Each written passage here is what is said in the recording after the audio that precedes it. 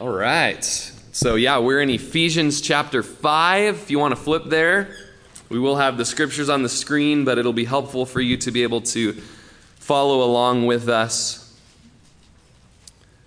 in week 7 of our gospel-centered family series. So why don't we stand together and we'll read the section of scripture, Ephesians 5:15 through 24. I'll read it. You guys can follow along. See then that you walk circumspectly, not as fools, but as wise, redeeming the time because the days are evil. Therefore do not be unwise, but understand what the will of the Lord is. And do not be drunk with wine, in which is dissipation, but be filled with the Spirit, speaking to one another in psalms and hymns and spiritual songs, singing and making melody in your heart to the Lord, giving thanks always for all things to God the Father in the name of our Lord Jesus Christ, submitting to one another in the fear of God. Wives, submit to your own husbands as to the Lord, for the husband is head of the wife, as also Christ is head of the church, and he is the Savior of the body. Therefore, just as the church is subject to Christ, so let the wives be to their own husbands in everything. So, Lord, as we navigate waters that seem to have 20-foot swells, God, we pray the Spirit of God would empower the preaching and soften the hearts to receive today. We pray that everything we hear would be balanced before the Word of God to see if it's true, and everything of our own opinion or of our own worldly culture and worldview would be set before the Word of God to see if it's true. And Lord, that we would all submit before the authoritative Word of God. Lord, we pray that in this series you would just be working healing. Lord, that you would just patch up those old wounds and apply salve to hearts that have been hurt through the fallen condition in marriage. And Lord, we also pray that you would redeem what the enemy desired for wickedness, and you would restore what the locusts have eaten. Lord, we just pray that marriages and families would represent Jesus in this dark and dying world as you do that redemptive work. We pray this all in Jesus' name. Amen. Amen. Go ahead and have a seat. Well, just this morning, I do what I like to do during sort of topical sermons, although it's exegeting the text this morning, but I just typed in a web browser the word wife to see what the latest news is for wives these days, and it's pretty encouraging. It really is. Like, for instance, that Bill Cosby's sexual assault that's based on 13 years of accusations of extramarital activities resulted this week in a hung jury. And so his wife had a comment for the media being destructive in their reporting of it towards her husband, and yet the media defending themselves that they were trying to just report the facts of the accusations, and we all know the drama in all of that. And while the jury may be hung on this case, the American public pretty much has made their decisions. And one way or another, even having accusations against Dr. Heathcliff Huxtable makes the ways that you watch that show a little bit different these days, doesn't it? We've got the Bill Cosby album on our iPods, and listening to his comedy, you just know, man, you know what? Even Dr. Cosby, or Dr. Huxtable, I should say, was a sinner. He was a sinner. And so we understand that even in those families that have a very polished look and a great external appearance, that if Jesus hasn't done a work on the inside of the hearts of men and women, there will still be very dark death. Another headline said that in Visalia, California, a Central California man who was married to 2 women at the same time has been arrested on suspicion of killing one of them, and his other wife has been arrested in the same case, authorities said on Tuesday. And yet, as we read that, it's not a whole lot different than some of the characters that we read in Scripture who have that cancer of sin deep in their nature, as we studied a few weeks ago. And then one of my Hollywood heroes, Kirk Douglas, just an incredible actor and man in some really good westerns. Not the least of which Man from Snowy River, am I right? Woot, woot. Okay, you knew that was coming. But there's a book that him and his wife Anne has written. Kirk and Anne is the book title, where Anne says she knew about all of his affairs. And the headline read, "Juicy Details Behind a Decades-Old High-Profile Hollywood Marriage." Married since 1954, their marriage was progressive, even in today's sense of the word, where their newly released book said that the wife, Anne, has willingly turned a blind eye. As she is 98 years old, she told the news, "I told him I didn't want to hear from it outside of him, so he'd openly tell me if he had or was having a fling." And yet, years later, they're still married, and Kirk, who's now 100, says that his wife still fascinates me. And no wonder. Hey, just tell me if you're having an affair and it's all good. That fascinates me. I'll stay married to that. Okay. Then in Los Angeles, the wife of an internationally known hairdresser and beauty company. Am I right, DJ? Just kidding. He's an executive where his woman's lover has been arrested, connected with his death, as he was found beaten and stabbed to death at a Los Angeles home earlier this year. And then I was reminded of, going through my notes when I taught the Marriage and Family series 5 years ago, of Lois Goodman, who was a pro tennis umpire. She had been in New York City for the week's U.S. Open, where she was to serve as a tennis line judge. The 70-year-old Goodman was met Tuesday with a felony arrest warrant from her hometown of Los Angeles, where police and prosecutors say she beat her 80-year-old husband to death with a coffee mug in April. And so I checked in on that case to see what the latest was, and she has been acquitted and the case has been dropped. I'm sorry to bring it up again. The only thing is, how many women out there haven't been tempted to just take the world's best husband mug and just the side of the head, am I right? Which reminded me that Billy Graham's wife, in an interview, was asked if she'd ever considered divorce, where she said, "Divorce, no. Murder, yes." And so those are some of the husbands that are just out there in mainstream media. And no doubt, there's some worse cases even in this room today. And sometimes I can certainly be one of them. And we've been looking at how do we deal with the fall and the sinful condition of man when this is what we are. This is what we are apart from Jesus. And so, sorry, but we have taken about 5 weeks and we've looked at different aspects of submission.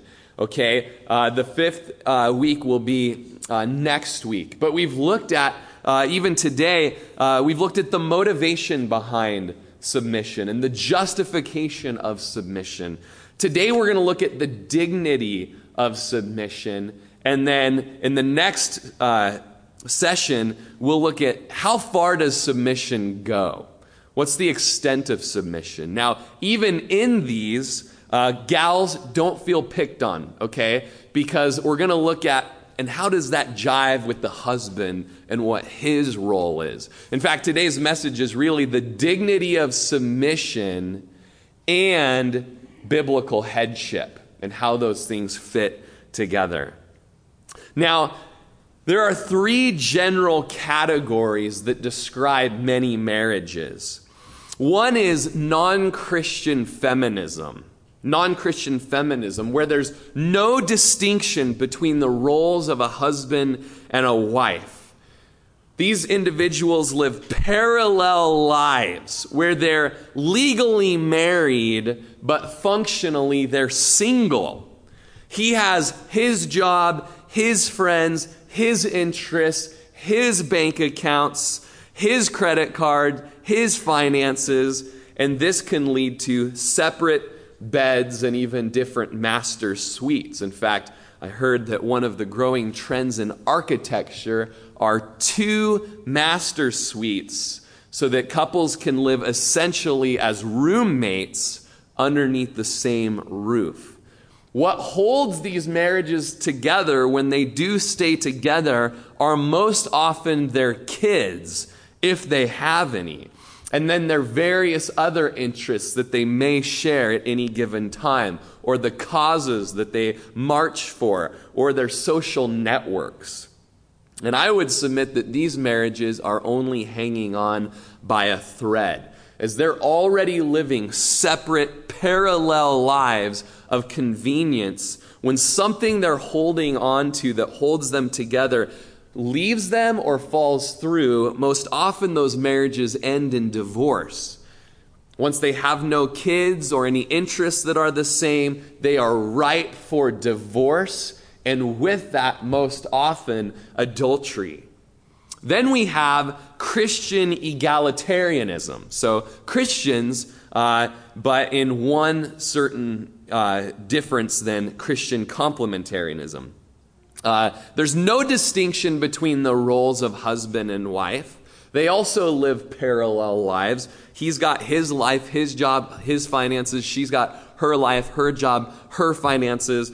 But often they again share some unifying, short-lived, fleeting elements like their kids or their hobbies or their church. But a problem is that God has designed and wants us to live as one, as He is one. Yet, here there's a separated two-ness rather than a oneness. As the kids grow up, their distance grows, and those marriages get distant. Men often have their midlife crisis. Women go and try to find their own identity. When the children leave, so does the love and the glue. And so many of us have seen or even have had parents who have gone through this, especially when they become empty nesters. And many of you know it firsthand. A third kind of category is that Christian complementarianism, which kind of comes from the Genesis phrase, someone who would complement you, from when God saw the deficiency in just creating man, Adam, with no Eve. Christian complementarianism is what I believe is the teaching from the Bible from beginning to end. That the world is governed by the sovereign God of the Bible, and He is a God who has leads and sets things up in roles and in orders. That the husband and wife fulfill distinct roles. They live life as one together in equality, and yet with different roles underneath that equality. They live under God's authority with a unified purpose. You have husbands in Christian complementarianism that are loving and sacrificial in the way they lead the family. You have wives that respect and follow the leadership of her husband. And then you have children who lovingly obey both their mother and father. And what holds them together is that they live lives as worshipers of God, who is creator of marriage and has creator rights over what He has designed marriage to be. We are worshipers in God's universe, and we follow the plan of the Bible, no matter what it says or how it confronts our worldview or our culture around us. C.S. Lewis wrote in Mere Christianity, the Christian idea of marriage is based on Christ's words that a man and a wife are to be regarded as a single organism. For that is what the words one flesh would be in modern English. And the Christians believe that when he said this, he was not expressing a sentiment, but expressing or stating a fact. Just as one is stating a fact when one says that a lock and its key are one mechanism, or that a violin and its bow are one musical instrument. And so, that being said, it brings up the differences between a covenant versus a partnership. Swiss theologian Karl Barth, who lived from 1886 to 1968. It's really pronounced Bart, but I don't want to offend anyone against The Simpsons here, so it's just Karl Barth. Karl Barth. He was a Swiss theologian who has been known to be one of the most important thinkers of the 20th century. For what it's worth, even Pope Pius XII described him as the most important theologian since Thomas Aquinas. Barth's influence expanded well beyond the academic realm to mainstream culture, leading him to be featured on the cover of Time magazine on April 20th, 1962. So a Reformed theologian that even the Pope says, this guy's one of the most important theologians that we've ever seen. And here's what he has to say. Karl Barth. He says, marriage is the encounter of male and female in which the free, mutual, harmonious choice of love on the part of a particular man and woman leads to a responsibly undertaken life union which is lasting, complete, and exclusive. Monogamous.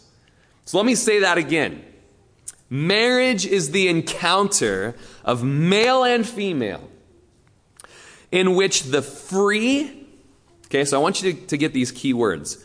Free, mutual, goes both ways, harmonious choice of love on the part of a man or a woman leads to a responsively undertaken life union which is lasting, complete, and exclusive. Free, mutual, harmonious choice. I looked up some synonyms for that. Unrestricted, shared, synced. Thought you iPhone users would like that. It's a decision of love. Barth captures the spirit of a word in the Bible that's used repeatedly to speak of marriage, and that is covenant. Covenant. Proverbs and Malachi speak of marriage, covenant. And throughout the Bible, you hear of covenant frequently. You hear of Noah and Abraham, David and Jonathan making covenants together twice. We read of the new covenant, the better covenant, the eternal covenant. Jesus saying, this cup is the new covenant, sealed in my blood. Covenant. More than just the bad guys on Halo. Nobody? One guy. Okay, cool. We know. We know. Covenant is a complex term rich in meaning. Both inside the Bible and outside the Bible. Covenant is in reference to a man and a woman in marriage, speaking of a pledge or an agreement or a mutual obligation or a commitment that we have made. Covenant is used in a way that goes far beyond just commitment or obligation. In the Old Testament, you see a free, mutual, harmonious choice of love on the part of Yahweh to Israel. And in the New Testament, a free, mutual, harmonious choice of love on the part of Christ and the church. And we see as a picture of that, the same thing between a husband and a wife. Covenant gives us a fully developed, biblically ripened view on marriage. It's been said a Christian marriage will be a covenant relationship rather than a partnership in the strictest sense of the word. Whereas partnership implies equality and sharing on every level. Whereas in covenant, man takes the initiative and assumes greater responsibility for maintaining relationship. And wife responds and assumes role of helpmate. There is sharing, but not on every single level and to the same degree. In covenant, we have that man is the breadwinner or the main source of income. Now, that can be taken in different ways. There are stay-at-home dads. Most often in Christian circles, it's dads that are, they're working from home. Wives also can have a job. That's not what I'm getting at here. But we're talking about man being the main source of income, listen to this, in a way that will determine the spiritual direction and orientation of the family. Okay? So he has a lead role in making sure that the income of the home furthers the mission and kingdom of God. Okay? He's the father of the family in this covenant. He assumes responsibilities in keeping this position. As the senior partner, he must be willing and able to sacrifice more than the wife. Okay? So welcome to the covenant, bros. All right? You get to be willing and able to sacrifice more than the wife. The wife within this covenant of marriage is the helpmate biblically and potentially the mother and may have an outside job. But her work does not determine the spiritual direction and orientation of the family. If you know my family at all, you know that my wife is very talented, very skilled. She's a CPA, and she works outside of home. And you know that I'm like a stay-at-home dad half the time. Okay? She goes in at 6 a.m. and works from 6 to 1 on non-tax season days. I watch the kids, work from home while I'm watching the kids, and then as she gets home, I go to work. Okay? So that's a little bit of our roles, but within those roles and within being the breadwinner or being the main source of income, in all of it, we're prayerful and fasting about how is our job and how is your job best advancing the kingdom of God and setting a spiritual climate for discipleship within our home and community. Covenant relationship doesn't mean that a couple will share the same interests or hobbies. It does mean that they will share the same faith. Interests and hobbies secondary to having the same God over their home. It does mean that they will share the same faith, the same basic concerns, since their covenant has come from Jesus Christ himself and his relationship to his bride, the church. Covenant relationship doesn't mean that the husband is master in every area. It does mean both are servants to one another and to God. Covenant is not to be confused with the patriarchal relationship which characterized the Victorian age. A husband is not a dictator, but is a provider, a leader, a lover. The wife is not a slave, but is a loving companion and overseer of the home, as Titus chapter 2 says. That the older women likewise, down in verse 4, admonish young women to love their husbands, to love their children, to be discreet, chaste, homemakers, good, ready to get offended, obedient to their own husbands. You can blame Paul and the Holy Spirit for that one. That the word of God may not be blasphemed. The modern concept is that a marital relationship is based on common interests and values. We've all seen it. We've all been a part of those marriages. We've all got family members that have those types of modern concepts of marriage. But a biblical concept is that it is a marital relationship that is based on and founded on a common faith, mutual respect, and a self-giving love. These ideas pulsate through the book of Ephesians at Paul's hand.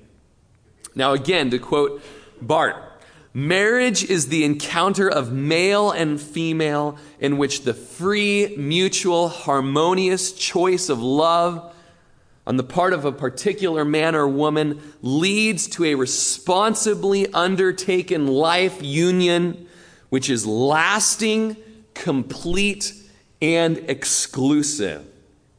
Our friend Art Azurdia says, it is a covenant relationship in which both partners under the lordship of Jesus are mutually devoted to serving each other. Yet clearly they have bearing their own, or are rather, bearing their own distinct responsibilities. I like that. They are mutually devoted to serving each other.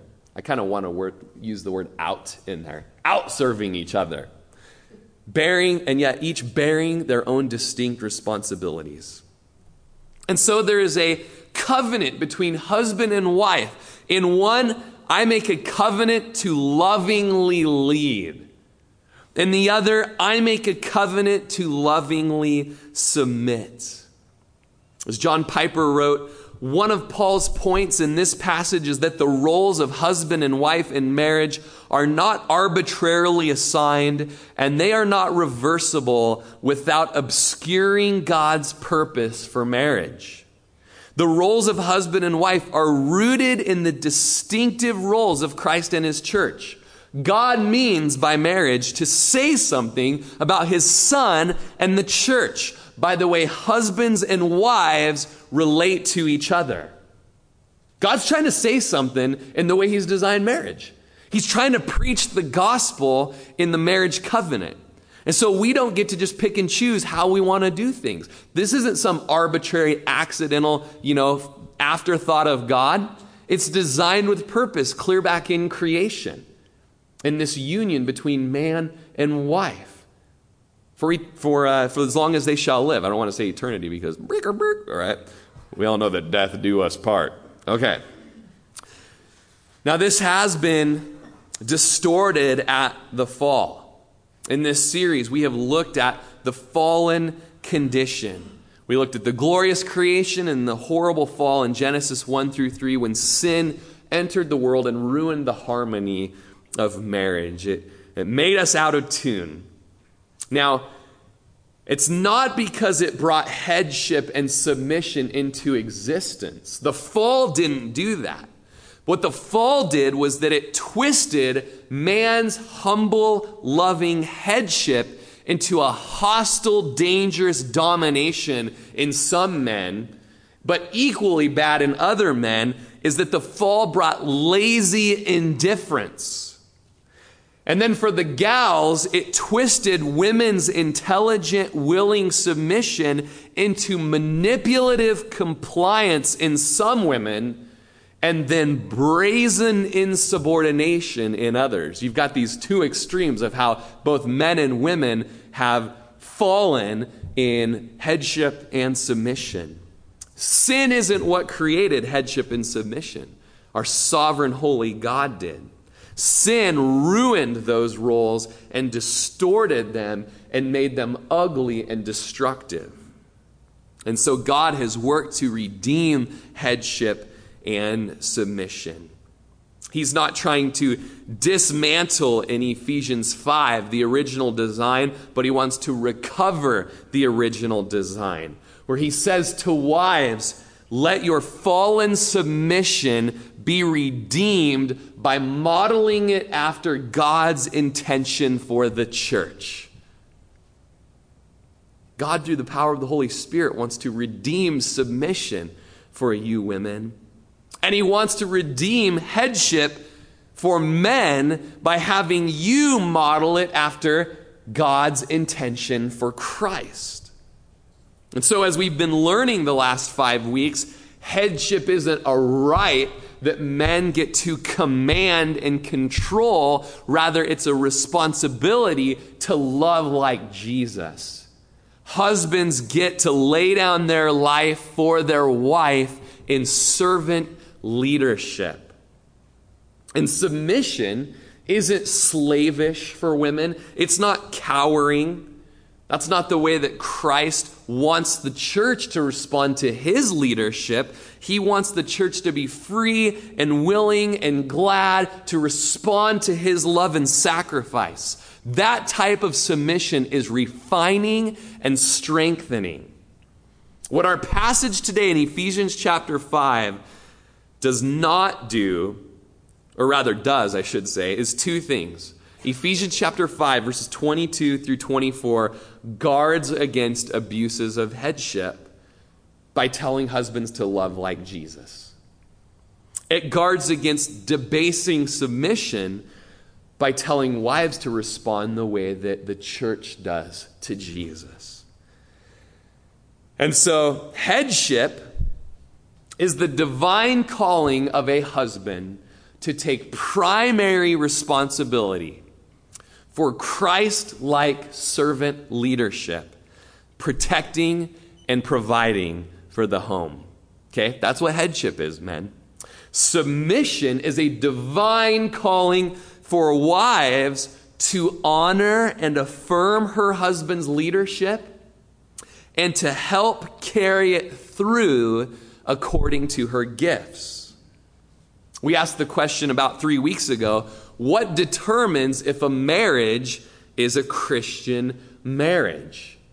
And we concluded it's a Christian marriage if it has a broad submission to a spare nothing unto death kind of love. Because that's what represents Christ and the church. A broad submission to a spare nothing unto death kind of love.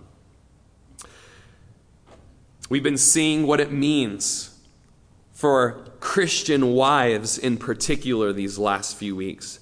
How does a Christian wife respond to the romance of her husband? It's a voluntary yielding of herself to the love of her husband. Ephesians 5:22, wives, the language speaks of voluntarily submit to your own husband as to the Lord. The first word is wives. It's addressed to the wives. It's not the right of the husband to see to it that his wife submits. This isn't directed to husbands. It's directed to wives. It's a word from the Lord to you, not from the husband to the wife. Praise God, because we have blown that one. It's a charge from God to the wife for her to voluntarily submit as a fully free, responsible human being with value and worth. Paul implies that she has an inherent equality to her husband, yet she voluntarily gets to lay down rights for a greater good. The metaphor in the 60s and 70s was, she's a bra burner. And that was a revolutionary concept back then. But this is way more revolutionary. It's way more astounding. Voluntarily lay down your rights.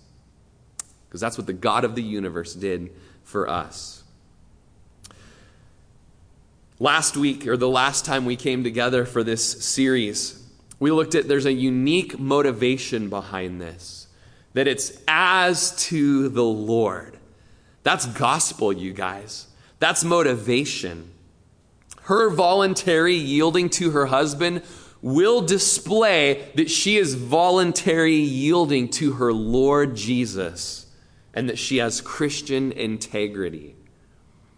It was never our point that a woman should become experienced and competent at the art of being a wife, as though the main issue at hand in a family is that she masters certain domestic techniques and gimmicks and subtle manipulations, and that she has to, in a sense, at the end of the day, become some sort of summa cum laude with a degree in home economics. That's not what Paul's getting at. By the way, that's the exact degree that my mom had at Oregon State, was summa cum laude with a degree in home economics. But that's not what Paul is getting at. She did great, by the way. The issue is way less complicated. It's so much more easy in a very real sense. The issue isn't mastering all kinds of domestic stuff. Paul tells us in Ephesians, the issue is, wives, be godly. Be devoted. Fear God. Express your Christianity by submitting to your husband. It's what's overlooked by so many books that call themselves Christians that deal with the family. Those books reduce things to schemes. One man said they're reduced to schemes, thingamajigs, relating to the craft of wife being. But the point of Paul in Ephesians through the Holy Spirit's inspiration is that a good Christian cannot be a bad wife. A good Christian cannot be a bad wife. Verse 21 tells us we are to submit to one another in the fear of God.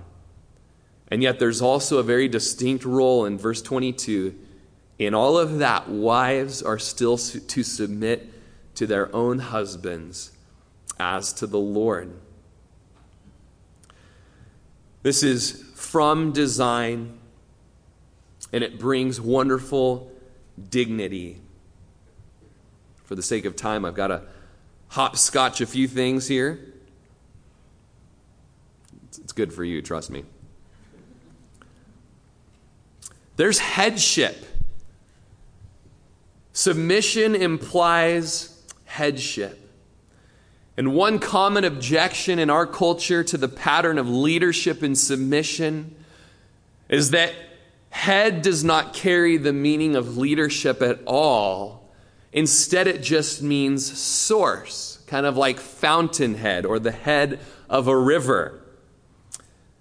But there are long studies to show that biblical headship is much more of a leadership interpretation. You'll never read these articles because they're too technical, so we'll break it down in a way that's very simple for us to see. The husband in Ephesians, as in 1 Corinthians and 1 Timothy, is a leader and a head. He's pictured as the head of his wife, as Christ is pictured as the head of the church being his body. Now, if head simply means source, then what is the husband the source of? Well, what does the body get from the head? It gets nourishment. That's actually mentioned in verse 29 of Ephesians chapter 5. We can understand that because the mouth is in the head and nourishment comes through the mouth to the body. But nourishment isn't all that the body gets from the head. It gets guidance because the eyes are in the head. It gets alertness and protection. In other words, if the husband as head is one flesh with his wife, his body, and he is therefore her source of guidance and food and alertness, then the natural conclusion is that the head, the husband, has a primary responsibility for leadership and provision and protection. So even if you give head the meaning of source, the most natural interpretation of verses regarding biblical headship are that husbands are called by God to take a primary responsibility for Christ-like servant leadership and protection and provision in the home. And wives are called to honor and affirm the husband's leadership and help carry it through with her gifts. Now, the text goes on, as it says in verse 24, therefore, just as the church is subject to Christ, so let the wives be to their own husbands in everything. Now, the word therefore in verse 24 is actually better translated but just as the church is subject to Christ. So we have this wonderful picture of the gospel where Jesus is the Savior. Husbands are never called to be, they're not the Savior. Jesus is the Savior.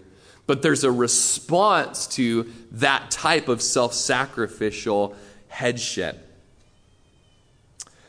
Functional headship is to be exercised within the context of a sacrificial, spare nothing unto death kind of love. It is a Savior kind of love. Other loves seek and enjoy a surrender of the woman, but our example for his bride surrendered himself. That's what Jesus said in Mark chapter 10, verse 45. That the Son of Man didn't come to be served, but to rather serve and to give his life as a ransom for many. That makes submission something that is so dignified because it shows that the woman, the wife, is prized by her husband. He will spare nothing to the point of death to seek and secure her good, even at his own personal expense. That kind of throws a wrench in most American headship ideas as men. Because most men say, I'm the head, so I get to have the final say. I have the final vote. My way goes. Anybody convicted there? Not me. I'm sure just you. But that's not what headship speaks of in the New Testament. There's a well-known couple speaker that calls this passage the chain of command, which would in a sense mean I outrank you so I get to make the final decision. When real biblical headship says, I love you, so I have to make the best decision for your benefit. I'm driven by the priority of self-sacrificial love that I have for you over myself. Hopefully you're getting that, guys, because biblical headship doesn't say, I get my way. What it does say is, whatever I choose, it has to be driven by your best interests. Best interests that will lead to your physical well-being, your safety, your provision, your health, but most importantly, your spiritual maturity, wife, and your life of worship towards your Creator. There's a subtle meaning that we need to appreciate in Ephesians chapter 5. And men, listen up. Paul doesn't say, be the head. He says, you are the head. You are the head. And so it's time to function as the head in the same way Jesus functioned, by loving his bride at tremendous cost to himself. Who gets to make the final call? If that's even a question, you're apart from Ephesians chapter 5. It's the wrong question to ask. The question is, I am in every way absorbed with what's best for her. Every decision I make is in relationship to serving her. That's the covenant of marriage. That's the role of husbands. And a wife gets to lovingly submit to that kind of love. Wives, you've got your imperative of submit to your husbands. And as we're going to see in weeks to come, husbands have their imperative, which is equally a tall order. Die to self and lay down your life for your wife. It's time to step up, guys. Because just as much as the fall brought to men tyrannical dictatorship that is dangerous, the fall also brought lazy passivity, where guys sit on the couch and wives are almost forced to lead the home. The imperatives of Ephesians are to step up. You are the head. You're failing to lead. You're failing to lead. I'm going to close out with a quote, and if you guys want to come on up, get the little guitars tuned, that'd be great. We quoted George Marshall, who was the chaplain to the United States Senate years ago. Well, I found this incredible quote from his wife back in the 1930s, a gal named Catherine Wood, then she would become Marshall. Some of you may know her as the author of the best-selling novel Christie. Remember Christie? My mom was really into Christie. I think it was a movie too. But she was the wife of our late chaplain of the United States Senate. She was asked by her future husband to speak a few words to a rowdy group of young men and women.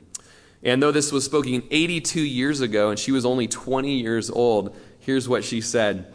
I never thought much about being a girl until 2 years ago when I learned from a man what a wonderful thing it is to be a woman. Until that Sunday morning, I considered myself lucky to be living in the 20th century, the century of progress and emancipation, the century when supposedly we women came into our own. But I'd forgotten that the emancipation of a woman really began with Christianity. When a girl, a very young girl, received the greatest honor in history. She was chosen to be the mother of the Savior of the world. And when her son grew up and began to teach his way of life, he ushered women into a new place in human relations. He accorded her a dignity she'd never known before and crowned her with such glory that down through the ages she was revered, protected, and loved.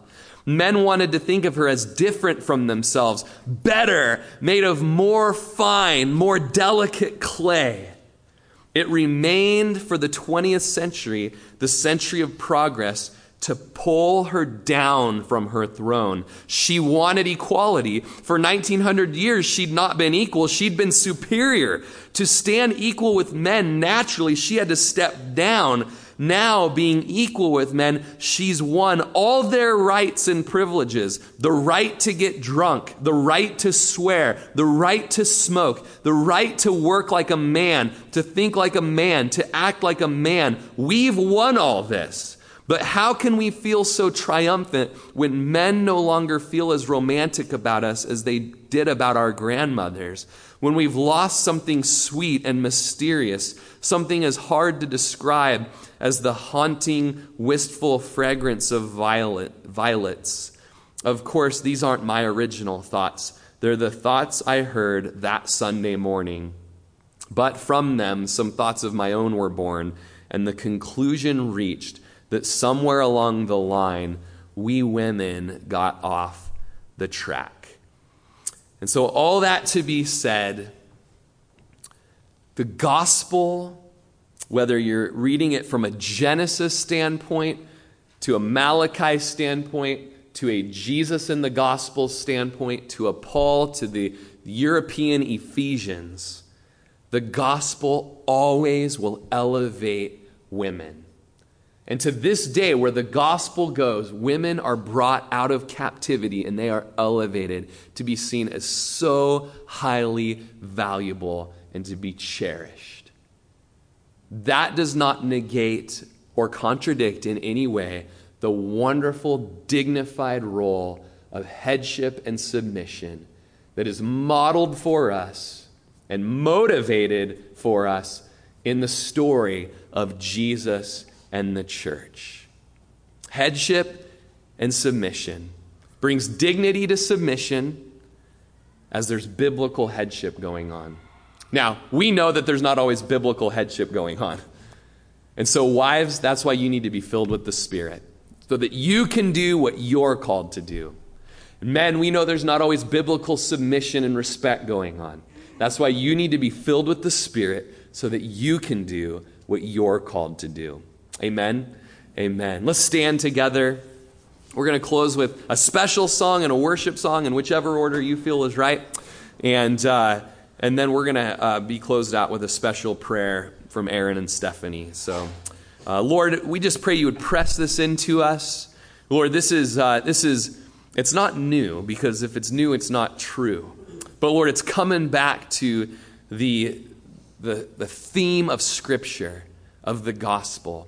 And we pray that we would take our families, our homes, our marriages, our parenting, and even as Paul will even go into our employee-employer business relationships, Lord, that we would come and bow them before the cross of Jesus and the empty tomb where there's mercy and grace and love and power for us today. Press that into us, Lord, even as we hear these special songs. In Jesus' name, amen.